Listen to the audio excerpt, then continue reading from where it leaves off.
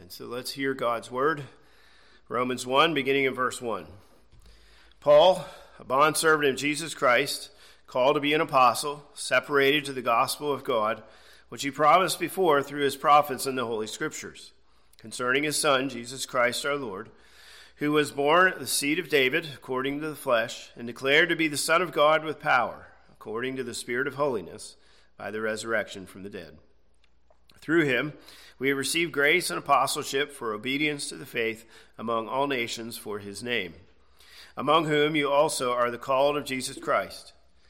To all who are in Rome, beloved of God, called to be saints, grace to you and peace from God our Father and the Lord Jesus Christ. The grass withers, the flower fades, but the word of our God endures forever. Amen. Well, as we begin here today,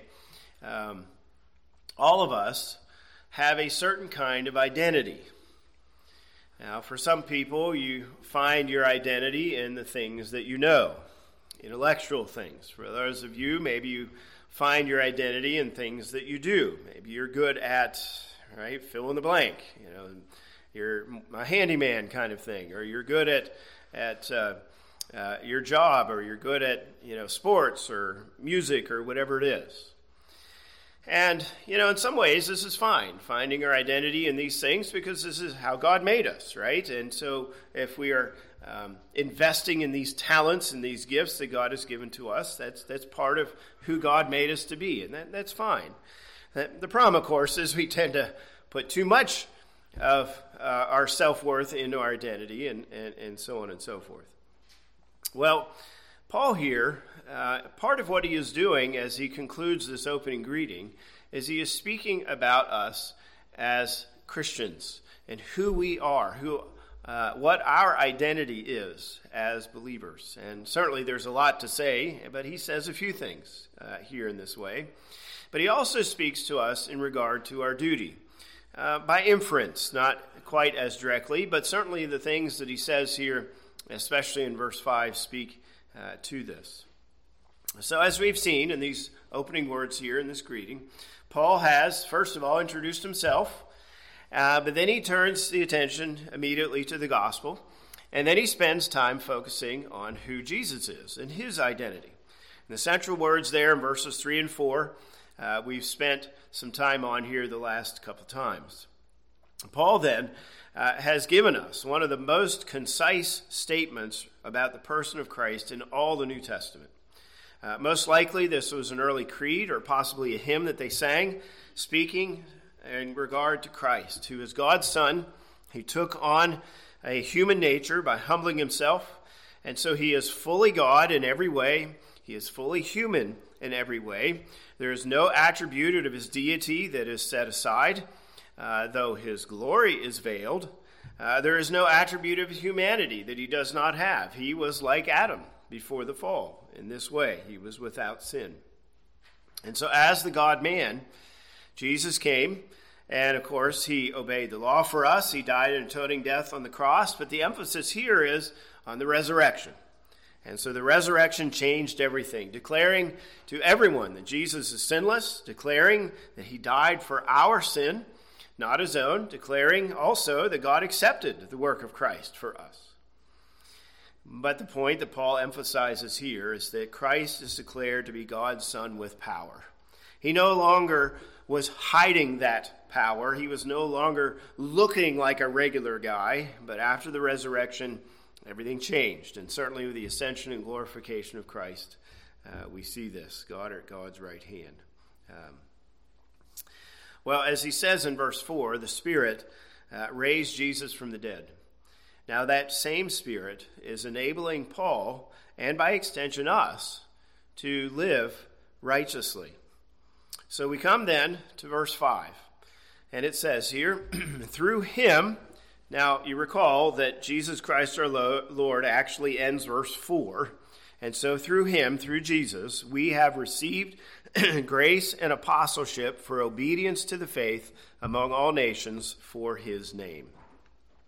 All right, so through Jesus, the one who has been raised, the one who is the glorified Son of God, whom Paul serves, right, verse 1, Well, Jesus called Paul and sent him to proclaim the gospel. So in many ways, verse 5 takes us back to verse 1, where Paul began. In this verse, though, he says we, which would suggest to us that he's referring to all the apostles that received grace and apostleship. So the 12, then minus Judas, add Matthias, add Paul, and probably James, Jesus' brother, in that category, in that group of men. And yet, even though Paul is likely referring to that, he is focusing on himself here. And so, I have received grace and apostleship is his emphasis.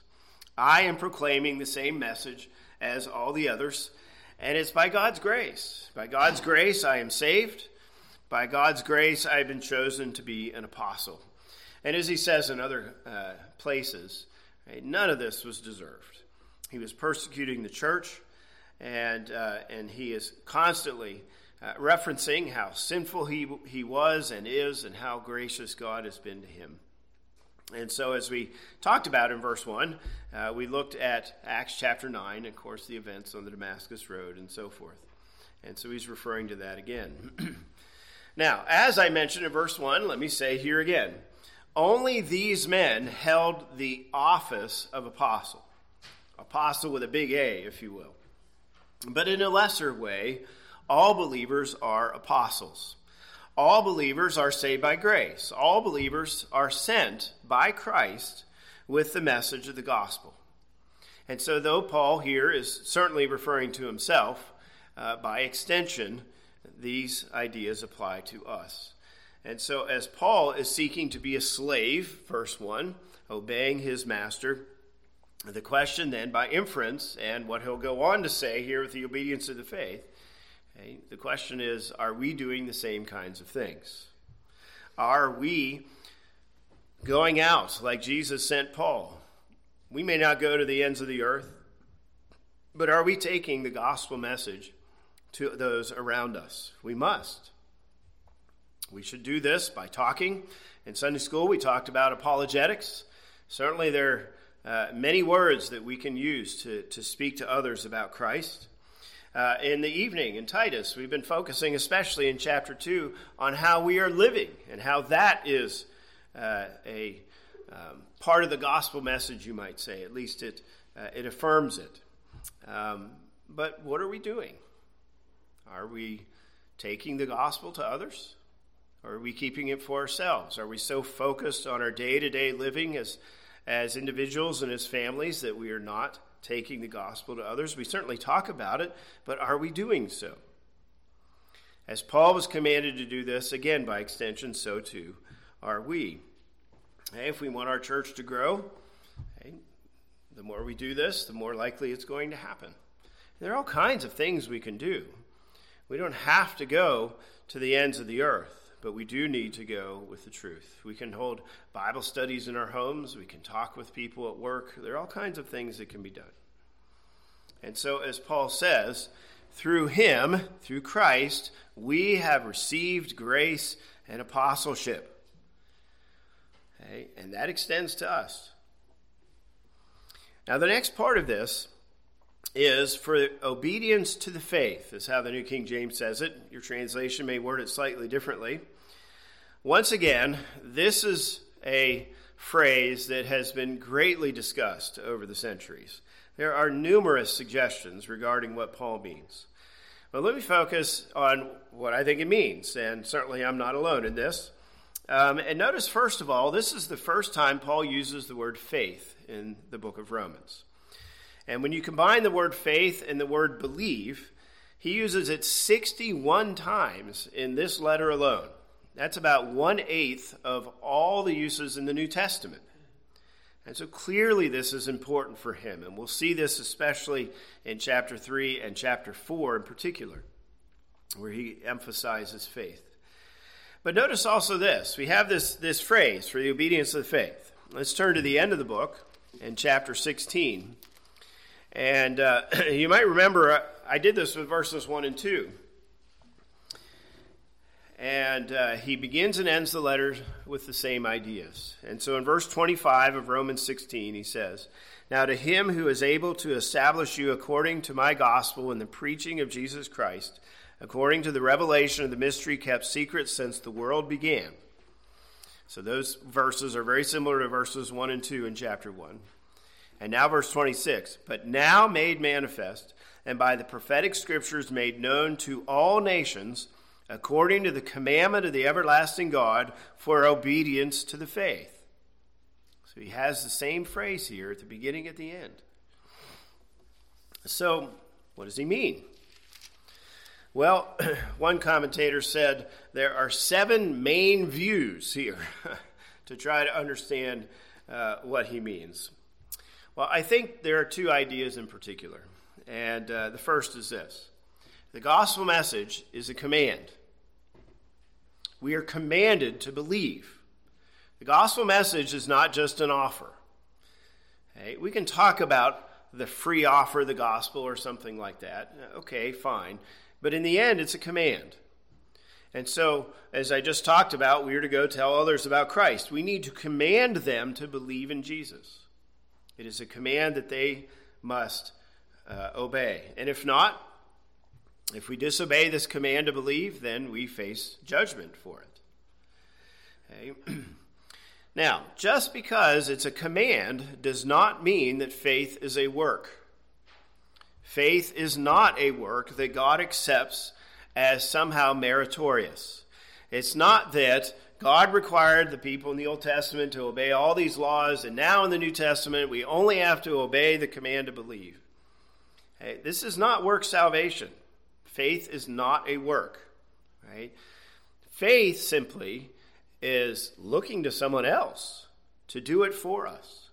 Trusting in Christ, who obeyed the law for us that we have not and cannot keep, not completely and perfectly. And he is the one who has taken the punishment that we deserve. And the only punishment that we can take is eternal.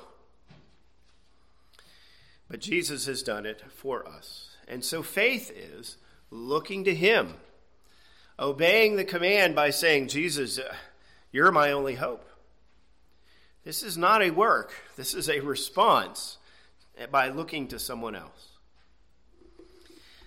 All right, now, that I think is part of the meaning here of the obedience of the faith. We are obeying the command to believe. But once we are saved, true believers then want to obey Christ. And so wholehearted trust in Christ and complete devotion to him in our everyday living is what this phrase is communicating to us. Okay? And so this phrase is, if you will, filled with meaning. And Paul's going to go on and talk about both of these things. He's going to talk about the command to believe here, especially in chapters 1 to 4. He's going to talk then about the obedience of the faith, which we see in chapters 5 to 8, but then we see in chapters 12 and following. And so it seems to fit well with what he goes on to say. Okay. But the challenge here for us, of course, is that none of us can believe in Jesus as Savior without obeying him as Lord. We live in a culture that does not like the idea of obedience. Okay? We live in a culture that wants to just live as we please. But that's not what we see in the Scriptures. Jesus is our master. Right? Remember, Paul begins with that in verse 1. He is a slave of Christ. Jesus requires obedience.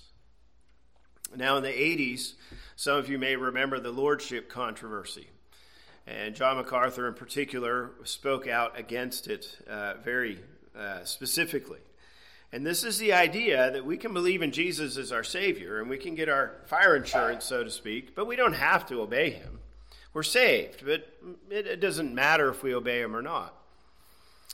Now, on the one hand, that sounds just totally ridiculous. And yet, this has been a very common view in the American church over the last generation.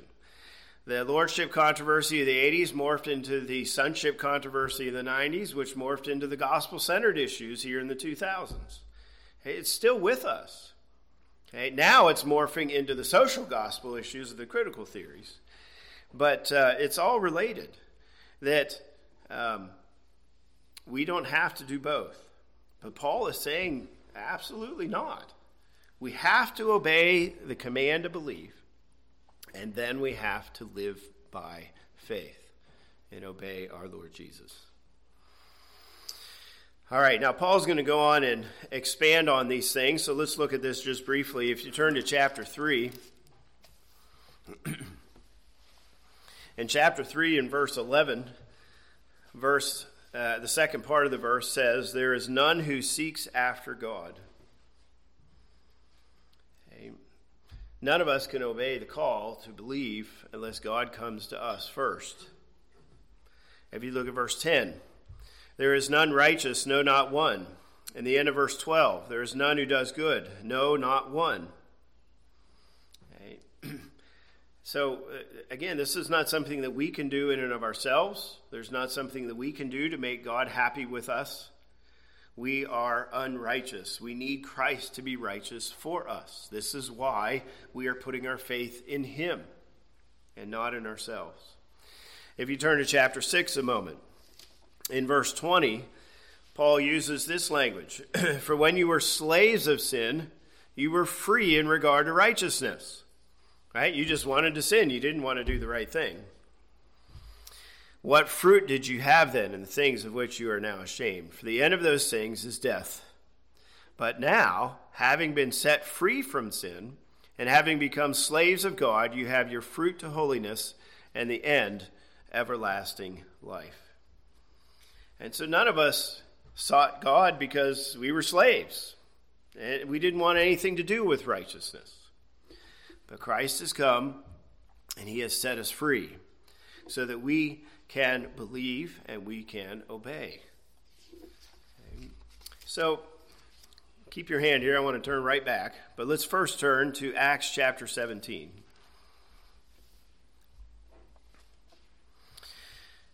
Okay. Dale referred to the Areopagus this morning here in Sunday school.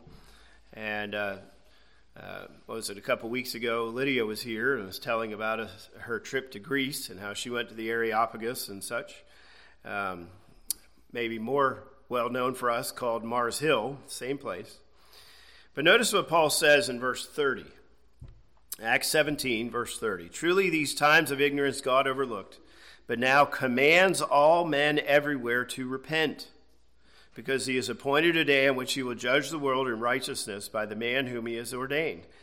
He has given assurance of this to all by raising him from the dead." So again, there's the turning point in history as we talked about.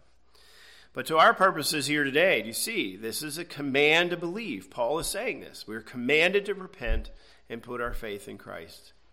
So the question for us then simply is, have you done that? Have you done that? It's easy to say you're a Christian, especially if you've been sitting in a church pew for many years. But the question is, are you really a Christian? Have you obeyed the command to believe and to repent? Now let's come back to Romans 6 again.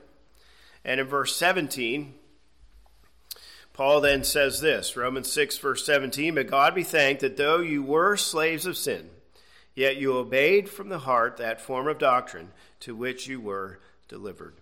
We were slaves. We were set free. Now we can obey the command to believe. Okay? And then we obey from the heart by living by faith on a day-to-day basis. So again, the question for us simply is this. Are you doing that? Are you living by faith? Okay? We're not talking about outward religion. We're talking about genuine service to our God.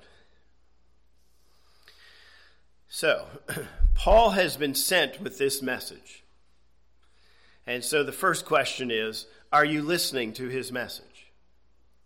But then the second question is, are you taking the same message to others? This message is for us, and this is a message that we then are to take beyond ourselves. All right, well, as always, we can say much, but let's bring in the next phrase here. He says, among all nations, for obedience to the faith among all nations. Here's Paul's statement here to say that the gospel is far more than just a word to Israel, a word to the Jews.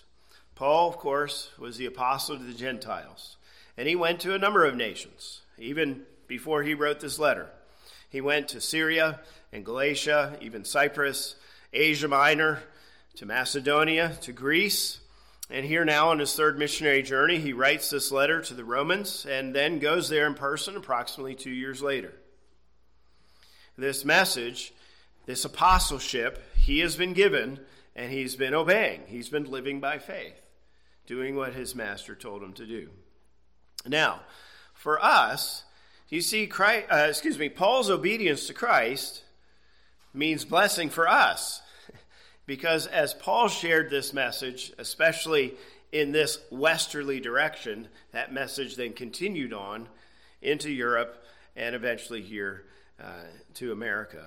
The message is spread by various people over the centuries, various writings, obviously the scriptures. It's gone throughout the world, including us here in Western PA. And we, in this area, historically, have been part of the Reformed tradition. If you know much about William Penn and religious freedom and such, for a few hundred years now, Pennsylvania has been a hotbed of conservative biblical thinking across denominations. But even here in our area, Scottish Presbyterianism and the Reformed faith has been common. And of course, we believe this is most consistent with Paul's teaching.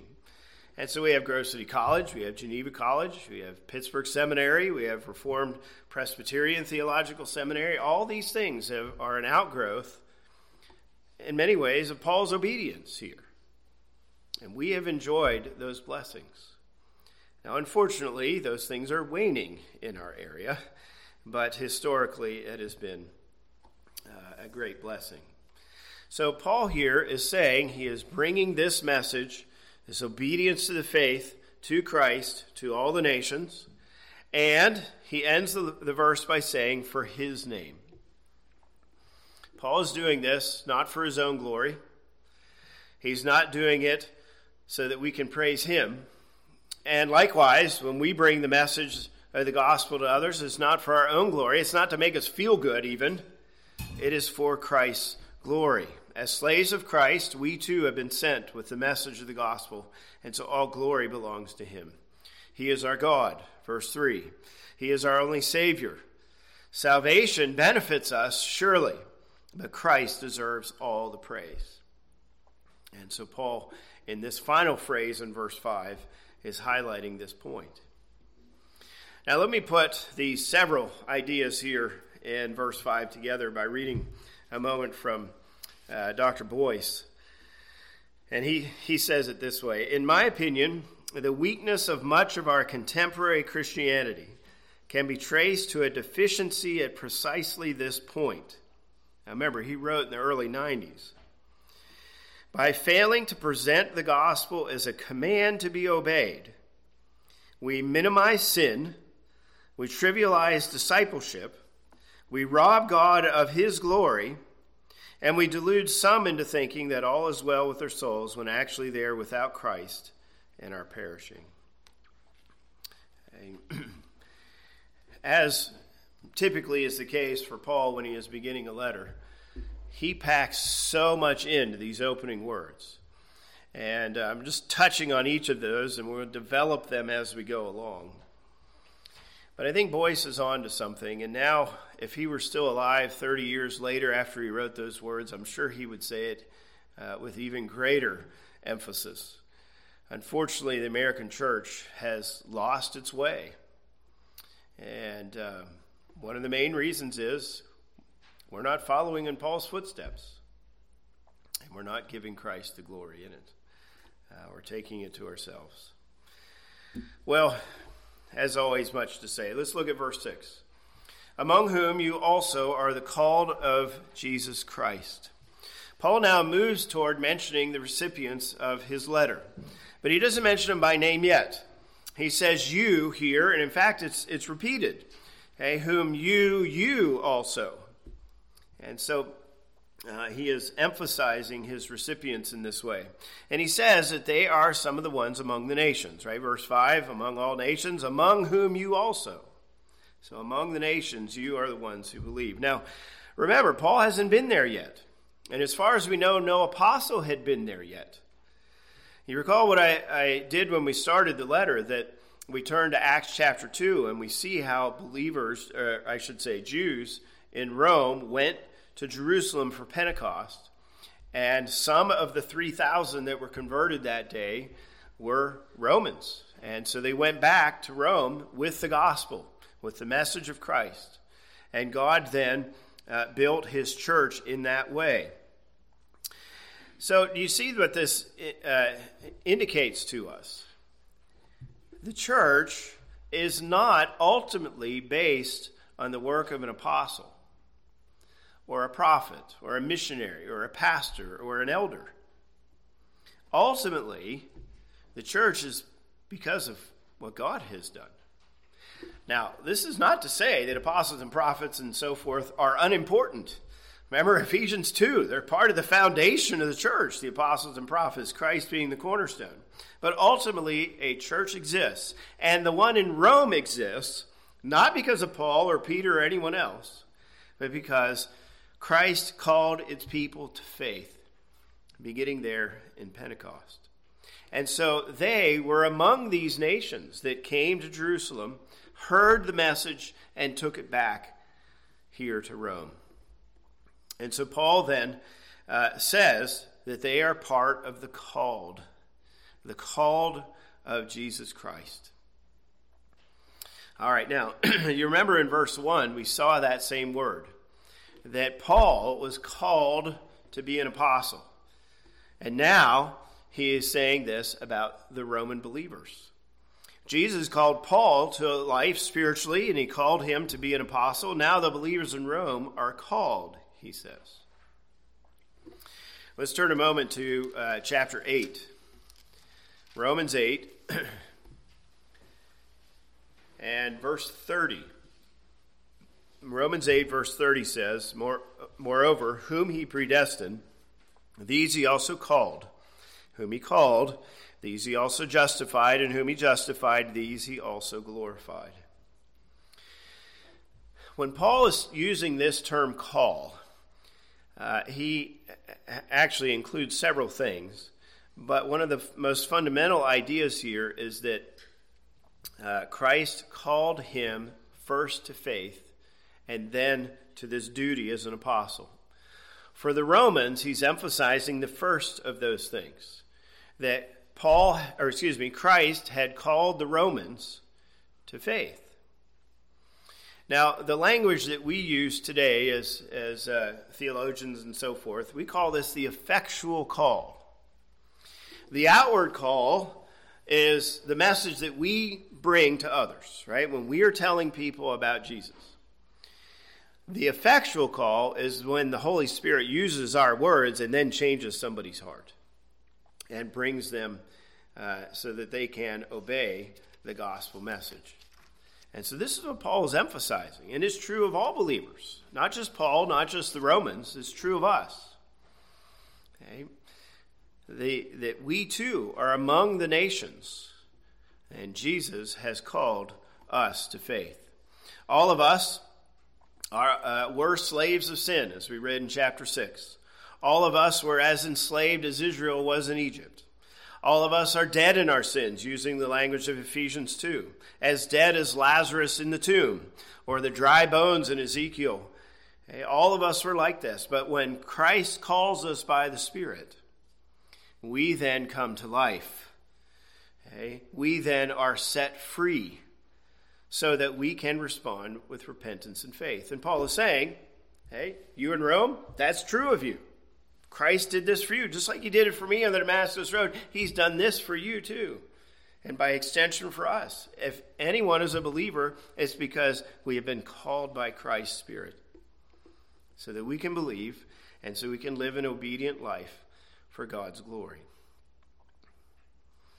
All right, well, that brings us then to verse 7. To all who are in Rome, beloved of God, called to be saints. All right, you remember when we started this section in verse 1, I talked about the first century letters a little bit. And I remember that in the first century, they would start with who wrote the letter. So Paul begins that way in verse 1. And then they say who's going to receive the letter. Well, finally, we're getting to that here in verse 7. We had a hint of it in verse 6, but now here they are stated by name. You remember we looked at Acts chapter 23, where we saw that letter from Claudius Lysias, and that was a typical first century letter. Paul is following the same basic format. But as I mentioned before, this is a lot longer of an introduction. In fact, verses 1 to 7, this is the longest introduction that Paul gives as a greeting of any of his letters, and as far as we know, it's the longest opening greeting of any letter in the first century. And that's because of its importance. So he writes here then, to all who are in Rome. Obviously, this was the capital city of the Roman Empire. It was thoroughly sinful and corrupt and power hungry. Obviously, the Caesars were there, all these, it's like Washington, D.C. It's a place you don't want to live kind of idea. Okay? At least in my opinion. But there were possibly about 50,000 Jews there, and now there are a bunch of Christians. Now remember, you got Pentecost. To this point, you're talking at least 25 years. And so over this time, people came to faith. How many? We don't know. Hundreds? Thousands, possibly? How many churches were there? We don't know. Maybe there was a dozen house churches. Maybe there was 100. We don't know. Paul's going to mention some of them by name in chapter 16. But however many there were, Paul says, to all in Rome. To all of them. He's not just writing to some of them, but to all of them. So likely this letter then was passed around the various house churches for them to read. But there's more to it than this. When he says to all in Rome, he is also anticipating what he's going to spell out beginning in verse 16. And that is, he is writing this letter to all the Jews in Rome who have believed in Christ, and to all the Gentiles in Rome who have believed in Christ. As I mentioned before, when the church was first formed, it was mostly Jewish. But then Claudius kicked the Jews out because of the debates about Christ, and then the church became mostly Gentile. And by the time Paul writes this, that's still the case. We don't know how many. Was it 55 to 45%? We don't know. Maybe it was 3/4 Gentile. Whatever the case, it was mostly Gentile. And yet Paul is saying, I'm writing to all of you. I'm an apostle to the Gentiles, but I'm a Jew. Okay, so he's writing to everyone here. Okay, and so then, by extension, that includes us here 2,000 years later. All right, now notice some of the identity that Paul addresses here. He calls them beloved of God, and then called, and thirdly, saints or holy ones. These are terms that were used in the Old Testament for Israel. And now Paul is using these same terms for the believers in Rome, the believers that are among the nations. So this isn't just for the Israelite. Not surprisingly, these terms are ones that he uses over and over again in the letter. He uses the word love 24 times and holy 20 times. Not as much as faith, but certainly an important word for him. And then the word called, actually, we've already looked at all of them. The particular word's only used 10 times in the New Testament, and Paul uses 5 of them.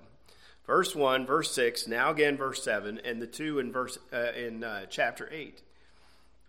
Okay. Now this is important because Paul is saying this is who we are as Christians. First of all, he talked about his own identity in verse 1. He talked about Christ's identity in verses 3 and 4. And now he is speaking about our identity as believers. And so first of all, he says, you are loved by God. Okay. We live in a culture today where people do not feel loved. They're trying to fit in. They're trying to find an identity. Okay. But we have the privilege of knowing that God loves us. And not just in some vague way. He has specifically loved us. When the Bible talks about God's love for his people, it's usually in the context of election. And that's true here too. Okay? If you turn a moment to Deuteronomy and chapter 7.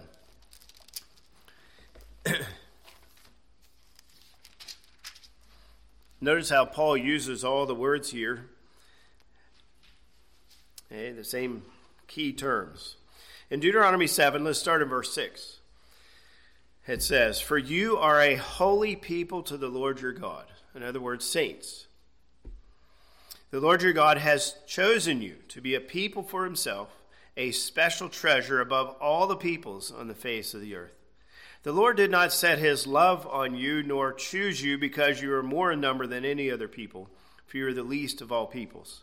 But because the Lord loves you, and because he would keep the oath which he swore to your fathers, the Lord has brought you out with a mighty hand and redeemed you from the house of bondage, from the hand of Pharaoh, king of Egypt."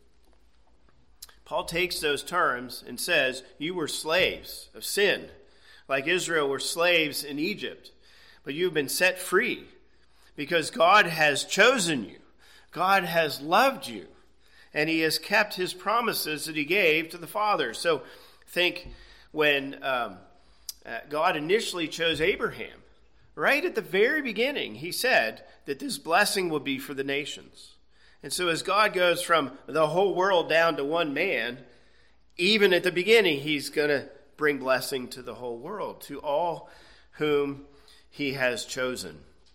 And so God loves believers among the nations. Not every last individual, but God loves some among the nations. He has chosen believers just like he chose Israel among the other nations.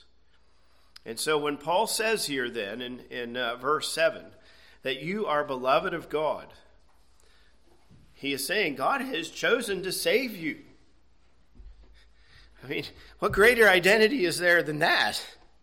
Okay? Instead of the identity as sinner, as slave of sin, as a rebellious, hateful person, we now have the identity of loved by God. And so God has been so gracious here in this way to love us. And then secondly, Paul says you are called. Again, we have that word like verses 1 and 6 and in chapter 8. Okay? So, he not only chose to save us, he has actually done so. He has sent his Spirit to work in our hearts, to change our hearts so that we can respond in faith and repentance, the obedience of the faith. And so we are called, effectually called, chosen and called here by God. And so, right, Romans 8, he develops these ideas. Okay? And then thirdly, he says that we are saints. Your translation may say holy ones. It's the word for holy, to be set apart. And so as we read there in Deuteronomy 7, Israel was set apart to be his special people. So now we have been set apart to be the special people that God has loved. Notice that this applies to all believers. We're not talking about the extra godly. Right? Saints aren't just the popes and the Mother Teresas of the world here. All true believers are saints. All true believers have been set apart. All who have been chosen, all who have been called, are set apart from the world. And we are holy in God's sight because of what Christ has done for us. And so if you are a child of God, if you are a Christian, it means that God has chosen you and has loved you, has called you, has set you apart. This is our identity. Now, there's more to say, but this is what Paul is talking about here. This is who we are. You might have an identity as being a good teacher or, being a good employee at work or whatever it is. You might have identities in these ways, and those can be fine. But ultimately, our identity is this: loved of God, called, and set apart. What an encouragement that we are a special people to God. And so, do you see how that then motivates us for the obedience of the faith? We want to live by faith now. We want to do what our God has told us to do. All right, well, the verse 7 then, and the introduction ends here, the opening greeting with this last line. Grace to you and peace from God our Father and the Lord Jesus Christ. All right, now, on the one hand, you could call this a greeting, but really it's a blessing. It's a benediction, as we would say. But Paul is taking the normal first century letter and he's adjusting it. The normal first century letter, as we saw in Acts chapter 23, would use the word chairein, which means to rejoice. And so if you are seeing someone and you say chairein, I rejoice to see you. If you're writing a letter, you're rejoicing in this ability to communicate. Now, for Hebrew letters, they use the term shalom, which means peace. Okay? Well, Paul takes this, and he takes the word chairein and replaces it with the word charis, which means grace. And so he Christianizes the Greek greeting, and then he keeps the Hebrew greeting shalom, peace. Okay? But he gives it a far greater meaning. It's not just peace from Yahweh, it's peace from God our Father and our Lord Jesus Christ. So what was hinted at in the Old Testament is now expressly stated here in the New.